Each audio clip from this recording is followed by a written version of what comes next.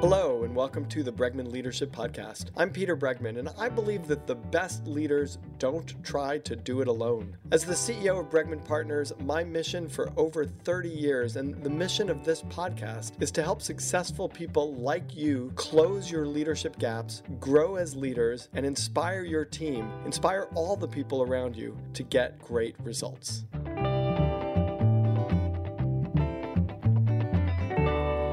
We are fortunate today. We have my friend Ken Blanchard, who really needs no introduction, but I'm going to give you a brief one anyway.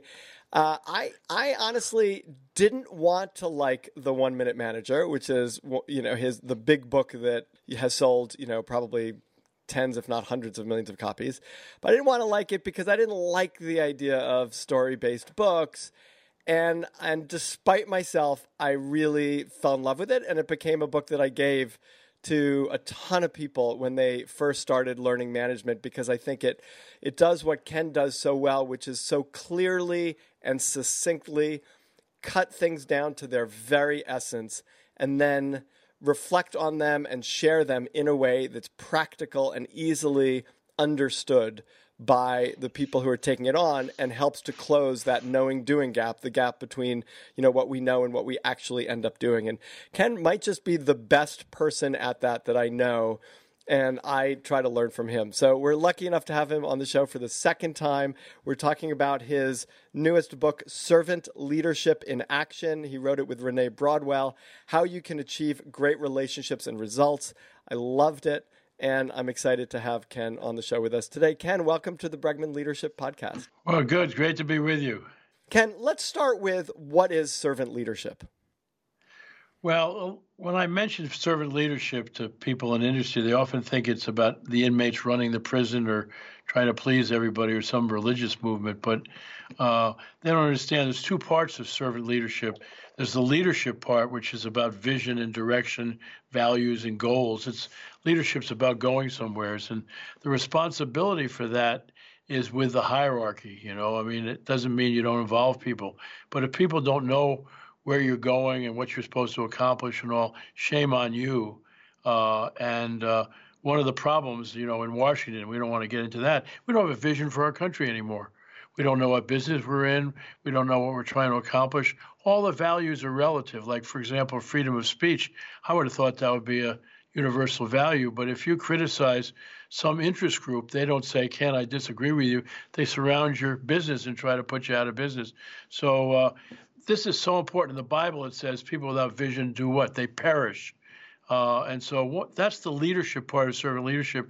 And then once that's done, the servant part takes over, and now you philosophically turn the pyramid upside down, and now you work for your people to help them live according to the vision and accomplish the agreed upon goals. And so it's really a 1-2 punch, but it's really it's an inside out job, though. It's a character issue, because the question is, are you here to serve or be served? And you can have all the theories in your head, but if in your heart you think life is all about you, you're going to have problems. So now I want to explore this in your own life, because you don't have to work anymore, and yet you do. You have all the accolades that you need, and you're not pursuing those, and yet you're tireless.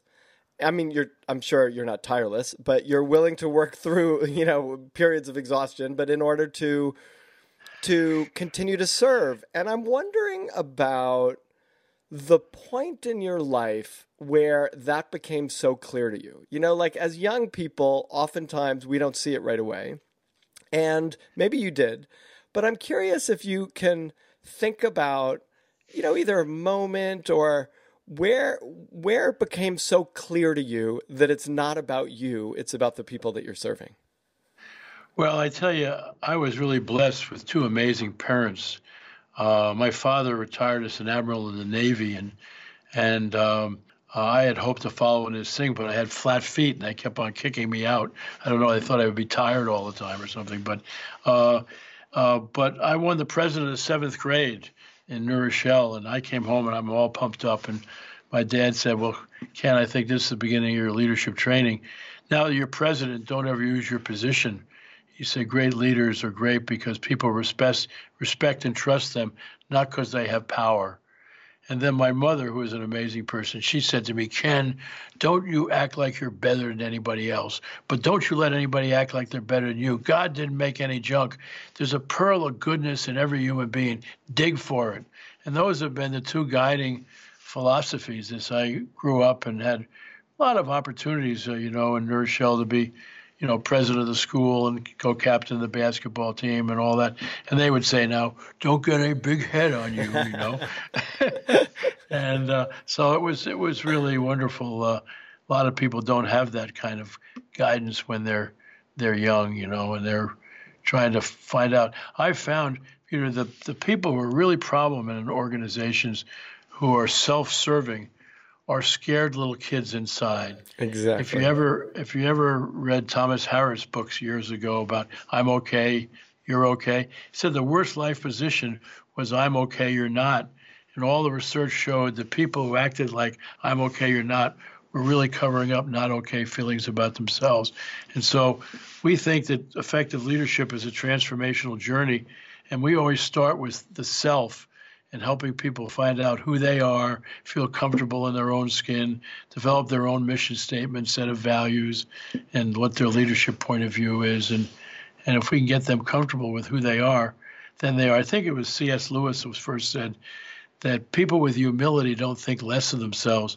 They just think about themselves less. And I think that's kind of the journey.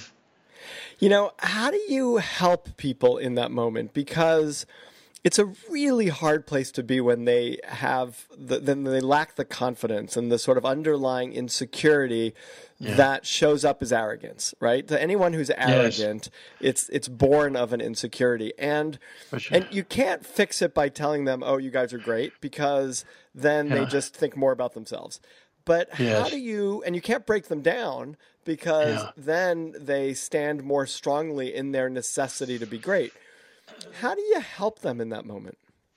Well, my experience is that, you get self-serving leaders and people get upset with them and they charge in their office and give them feedback and they throw them out of the office, And what you have to understand is that if you're trying to influence somebody up the hierarchy, they have position power and all you potentially have is personal power.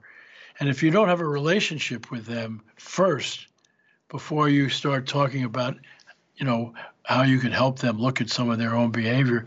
So I remember I was teaching in a business school one time, and the dean who came wrote a lot about participative management and all, but he was all my way or the highway and all, and everybody was all upset, and they were getting kicked out of his office. So I said to myself, I got to develop a relationship with him. So I met him in the hallway, and I said, George, you've done a lot of great writing, and I'm just getting going. I'm working on an article I'd like to get published in a journal. Would you be willing to read it and give me some feedback on it? He said, oh, absolutely. And I went to his office. He had flip charts and all. And so I had 2 or 3 sessions with him on getting his advice and writing. And during the 3rd session, he said something that was so key. He said, Ken, what do you think we can do with all the jerks we got in this school? And the key word was, what can we do? Right. Because now I was on his team, right, and I could talk about things that we all could do and also give him some feedback. And he would listen, because good human relations is like money in the bank, And if you don't have any deposits in the bank, you can't draw, because I don't care how good you are at giving feedback. It takes something from your relationship. But if you got nothing in the bank, you better have a mask and a gun. If you have nothing in the bank, you better have a mask and a gun. Right? And then you end up in that dynamic where, threats and power lording over people ends up in failure. That's right, for sure. You got to first build that personal relationship. What did you say to him when he said, what are we going to do with all these jerks around us? I said, that's something let's really talk about, because I know that there's some concerns you have, and I think there's concerns they have, And we really got into some great dialogues, And he trusted you enough at that point for him to be able to hear the point where you could say they have some real issues on their side too. Sure, that's right, yeah. Right. Yeah. The underlying challenge of servant leadership is a very, very simple one in some ways, which is, am I willing to put my own personal interest below the interest of others? And is that a fundamentally human thing to do? And how do we actually do that? Meaning, if you cut through all of the great wisdom and advice, we're asking people to do something very simple, but incredibly hard, which is what you're saying, which is put the needs of others ahead of our own, especially when we're leaders and we have positional power, which we could leverage to our own advantage. So I'm curious, is there a deep human instinct against this? Is there a deep human instinct towards it?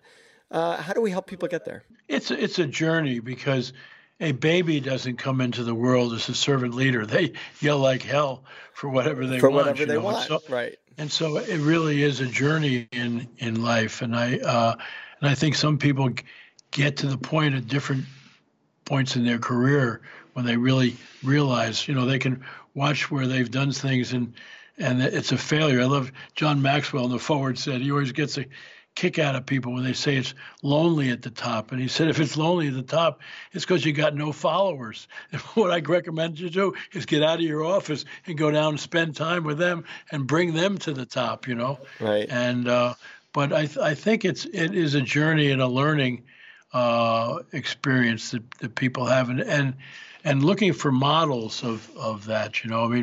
People say, well, who does what you say in terms of servant leaders?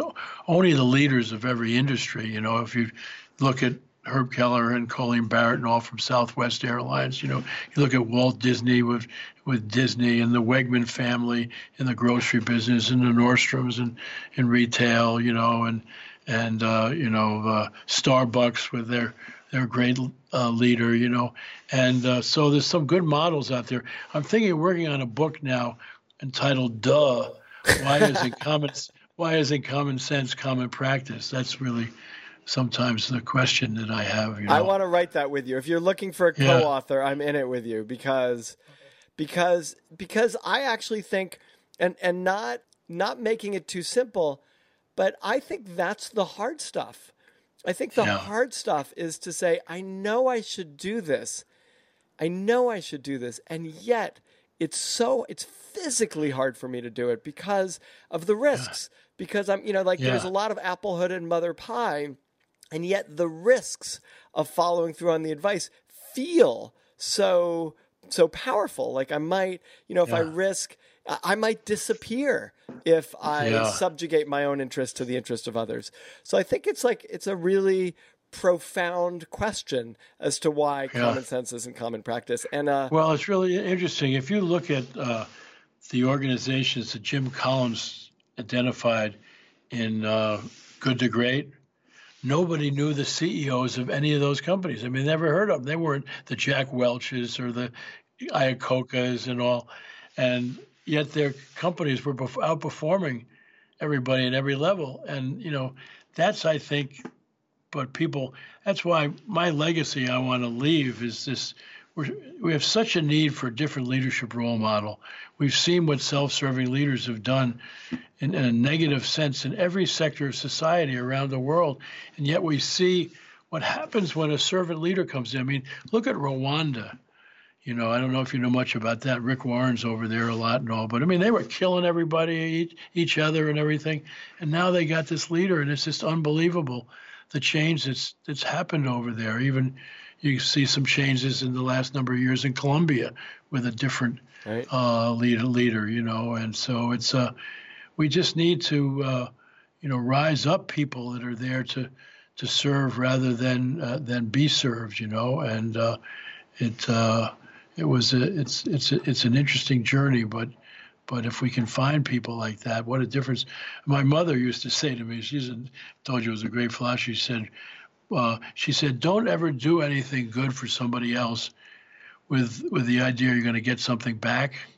She said, you'll be surprised how much comes back when you reach out to other people. But don't do it to get something back. Do it because it's the right thing to do. But you'll be amazed at what will come back your way. Yeah.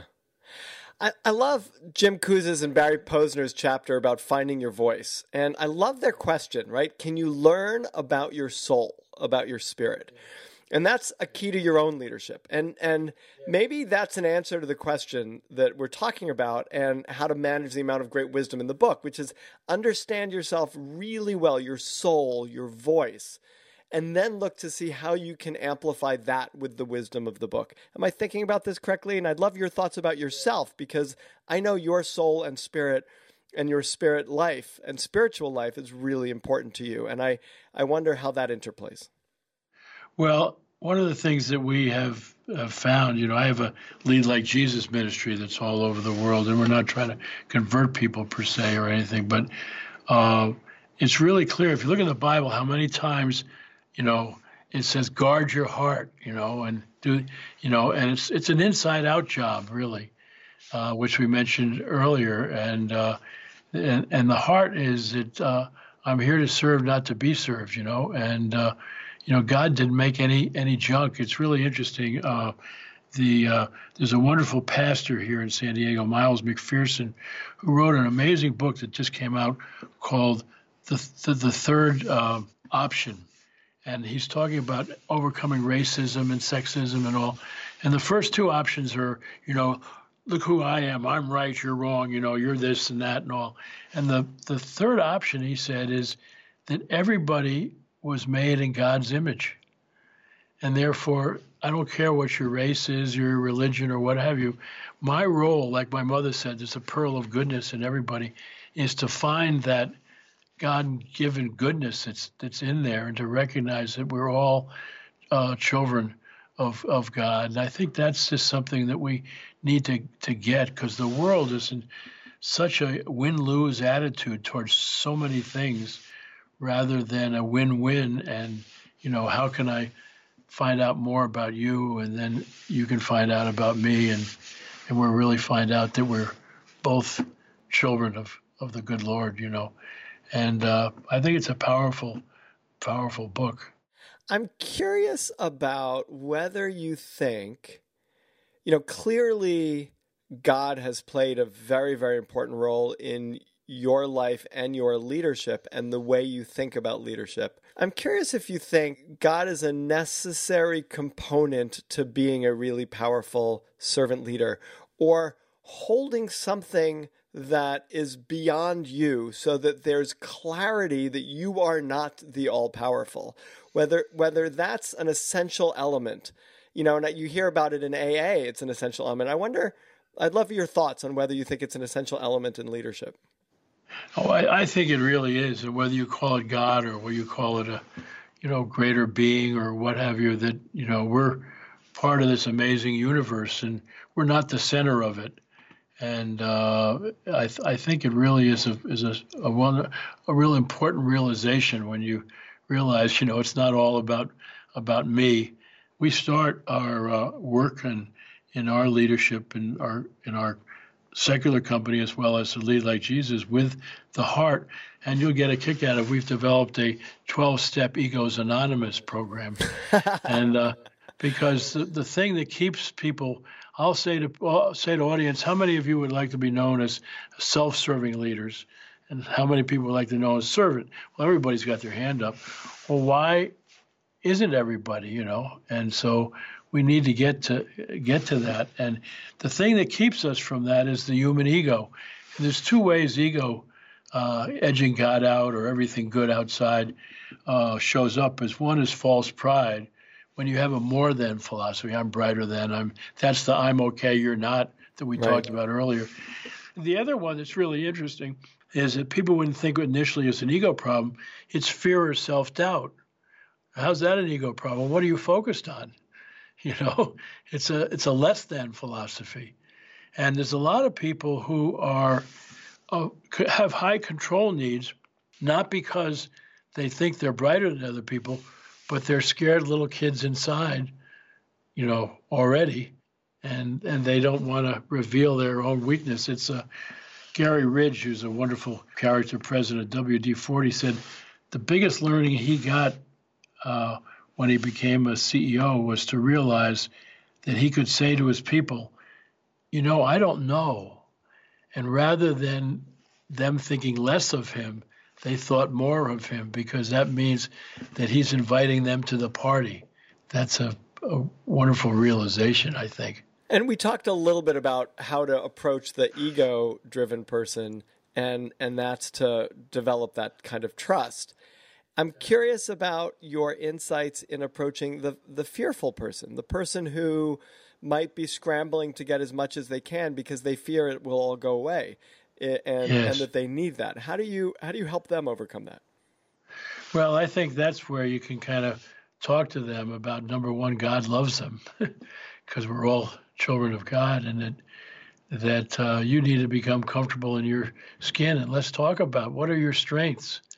What do you think are things that you're good at? And a lot of times they've buried those, and you say, because, I know you got some strengths and all. And so how do we kind of build on that? And how do we help you gather around you people who maybe take some of your weaknesses from you and can build on what your strengths are? And just, I think it's more, there's where you're kind of loving on them a little bit, where the people with false pride and the big egos, which are come in, it's kind of hard to love on them initially. You got to develop a personal relationship with them.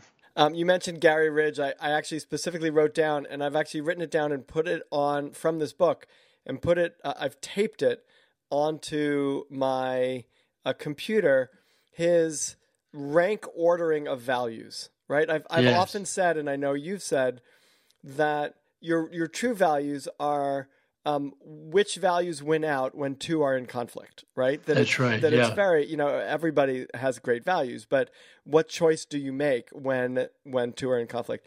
And he said, do the right thing, create positive, lasting memories in all our relationships. Yeah. 3 is make it better than it is today. 4, succeeding as a tribe while excelling as individuals. 5 is owning and passionately acting on it. And his 6th was sustaining the WD-40 economy. I wrote as my 6th, flourish financially. But it's this idea, and I keep it there. And when I have decisions that I make, literally, I just look at my screen and I go, all right, start with number 1. Do the right thing. What's the right thing here? And almost always you could stop there, because, the right thing pretty much covers the other 5. The other 5. But it's, but I really loved that chapter, and I loved Gary's perspective. Yeah. Yeah. Have you interviewed Gary? He's a wonderful person. I know him. I know him well, and yet actually he blurbed my last book along with you, but I haven't had him on the podcast, and I really should, because I think he's delightful. So that's on my list now. I'll have him on the podcast. He and I do a lot of sessions together because it really works well with him being a practicing manager and me being a theorist. Right. We can give a really good 1-2 punch. And you wrote a book together. I use in the book the example of Walt Disney, how he intuitively got it. He had 4 values. Number 1 value was safety, because, if they're in the happiness business and somebody gets carried out of their park on a stretcher, they wouldn't have the same smile on their face leaving as they went in.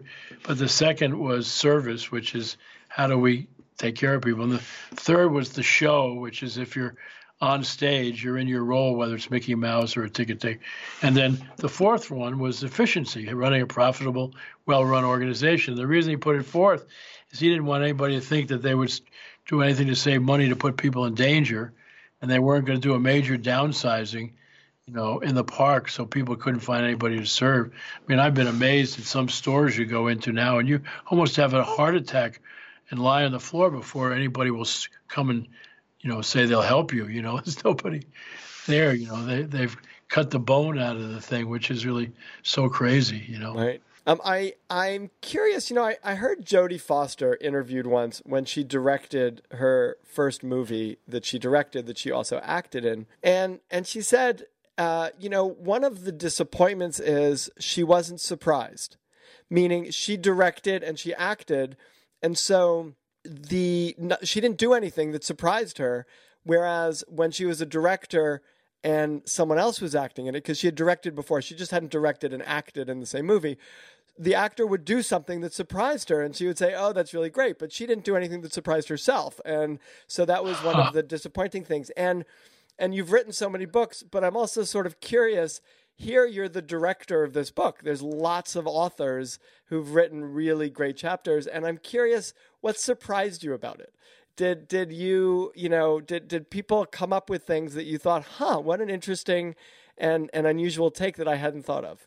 Well, first of all, the big surprising thing is that they would all agree to do that, which I think was really really something. And but I was continually surprised by common examples of that you can serve in all parts of your life. Like I love John Gordon's article, where he talks about going to see his mother, and he went out for a walk with her, and she really seemed tired, and she was always in great shape. And so he said, "Mom, I think we should go back." She said, "No, I want to go to the store because I want to get something to make you a sandwich for your trip back home." And you get back home, and the first thing she does is go into the kitchen and make him a sandwich, and which he's enjoying on the way back to where he lived a couple of states away. And that was the last time he ever saw his mother, because he knew that she had, some symptoms of cancer, but didn't know how serious it Right. was. And so here she is, potentially dying and thinking about making a sandwich for her son. I thought that was a pretty, powerful thing. And the kind of choices you make in life, about Greg Rochelle talks about racing home, and being late for dinner, and he sees out in the country road this woman standing there and says, what's she doing out here? Is she in trouble and all? But he thought, no, I need to get home, because I'm late for dinner. And he went by her, and that bugged him off because, it just didn't show compassion, Right. And so there was a lot of people, telling stories on themselves and things like that, which I thought was really interesting stuff. So it was just a blessing, and to see the stories of turnarounds, to see what Cheryl Batchelor did with Popeyes, and then Gary with WD-40, and just it was a joy. And so I've asked them all to join me, and let's start a whole new movement, around servant leadership, Right. and I wrote a paper before the Obama election against the fellow from Utah called The Leadership Vision for America. And I tried to get it in Washington, and nobody seemed to be too interested. But all of a sudden, I'm starting to get some interest, and people say we maybe need this, because the first thing I talk about is what I mentioned earlier. We don't have a vision for the country anymore. It really is true that if you look at what's happening in organizations, the great ones, their number one customer is their people. Right. And if they take care of their people, empower their people, love on their people, they take care of the customers, the people Right. that use their products and services, and that takes care of the, and one of the things I have in that paper is that I don't know why the citizens in this country are not looked at as business partners of the government. We're in the dark all the time. We don't know what's going on, and Well, it's and the all, element of like, are you serving the community, or is the community there to serve you? yeah, that's And right. Yeah. that's the big difference. Yes. Yeah. And I have a good buddy who's a president of a big company in Australia. And when they had an unemployment problem, the head of commerce called him and said, would you willing to go around with me to all the major towns and cities in the country, and let's tell them about the unemployment thing and see if we can encourage them. If they had some businesses they were going to start, how can we get them going now? And they came back with, hundreds of thousands of new jobs because they took the problem to the people. Right. A gal that works for us in our house, she said to me one day, I understand we owe a lot of money to China.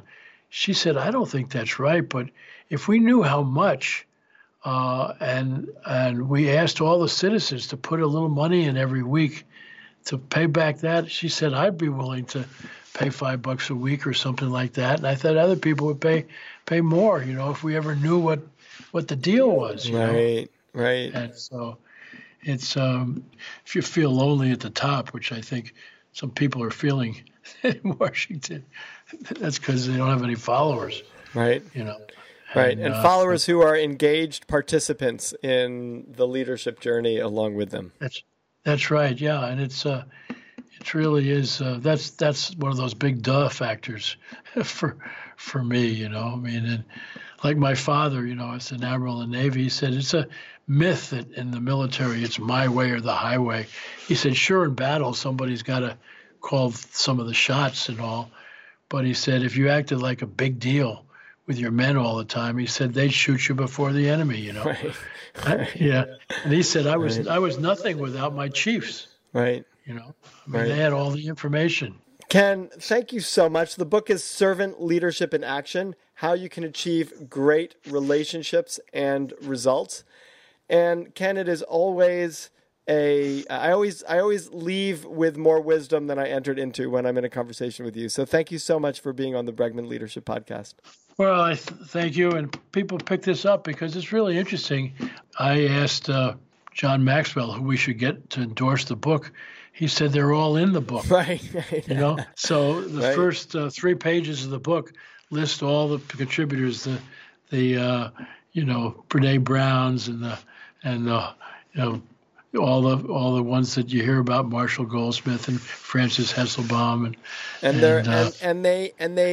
they dole out pearls of wisdom. Like, they are very practical pearls of wisdom. And what I liked about it also, Ken, is that it's easy to read because because each chapter, while it interconnects, stands on its own. And it's kind of how I like to do my books too. But I find it becomes very easy to read. And, you know, in small bits. And one of the reasons Renee is a co-author, she's one of my editors, and we told the people your article can be no longer than 6 or 7 pages. So we were eliminating stuff because one of the problems is reading books. The articles are too long. So right. We want this to be a bathroom book. You can easily read a story a day. It's great. I love it. Well, thank you so much for the book, and thank you so much for continuing to share on the podcast. Oh, good. Great to be with you.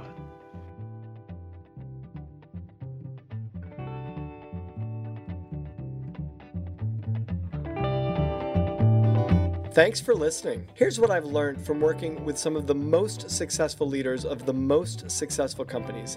Every leader, every team, and every organization has a leadership gap. If you want to become a leader who inspires your team to get things done, then you've got to start by raising the level of your leadership abilities. You can start by taking our free leadership gap assessment at www.bregmanpartners.com/quiz. Then dive deeper with a copy of my latest book, Leading with Emotional Courage. For more ways to become a truly great leader, check out our online offerings, in-person workshops and events, and my articles at www.bregmanpartners.com. Again, thanks so much for joining me today, and thanks to Claire Marshall for producing this episode. Be sure to subscribe so you don't miss an episode.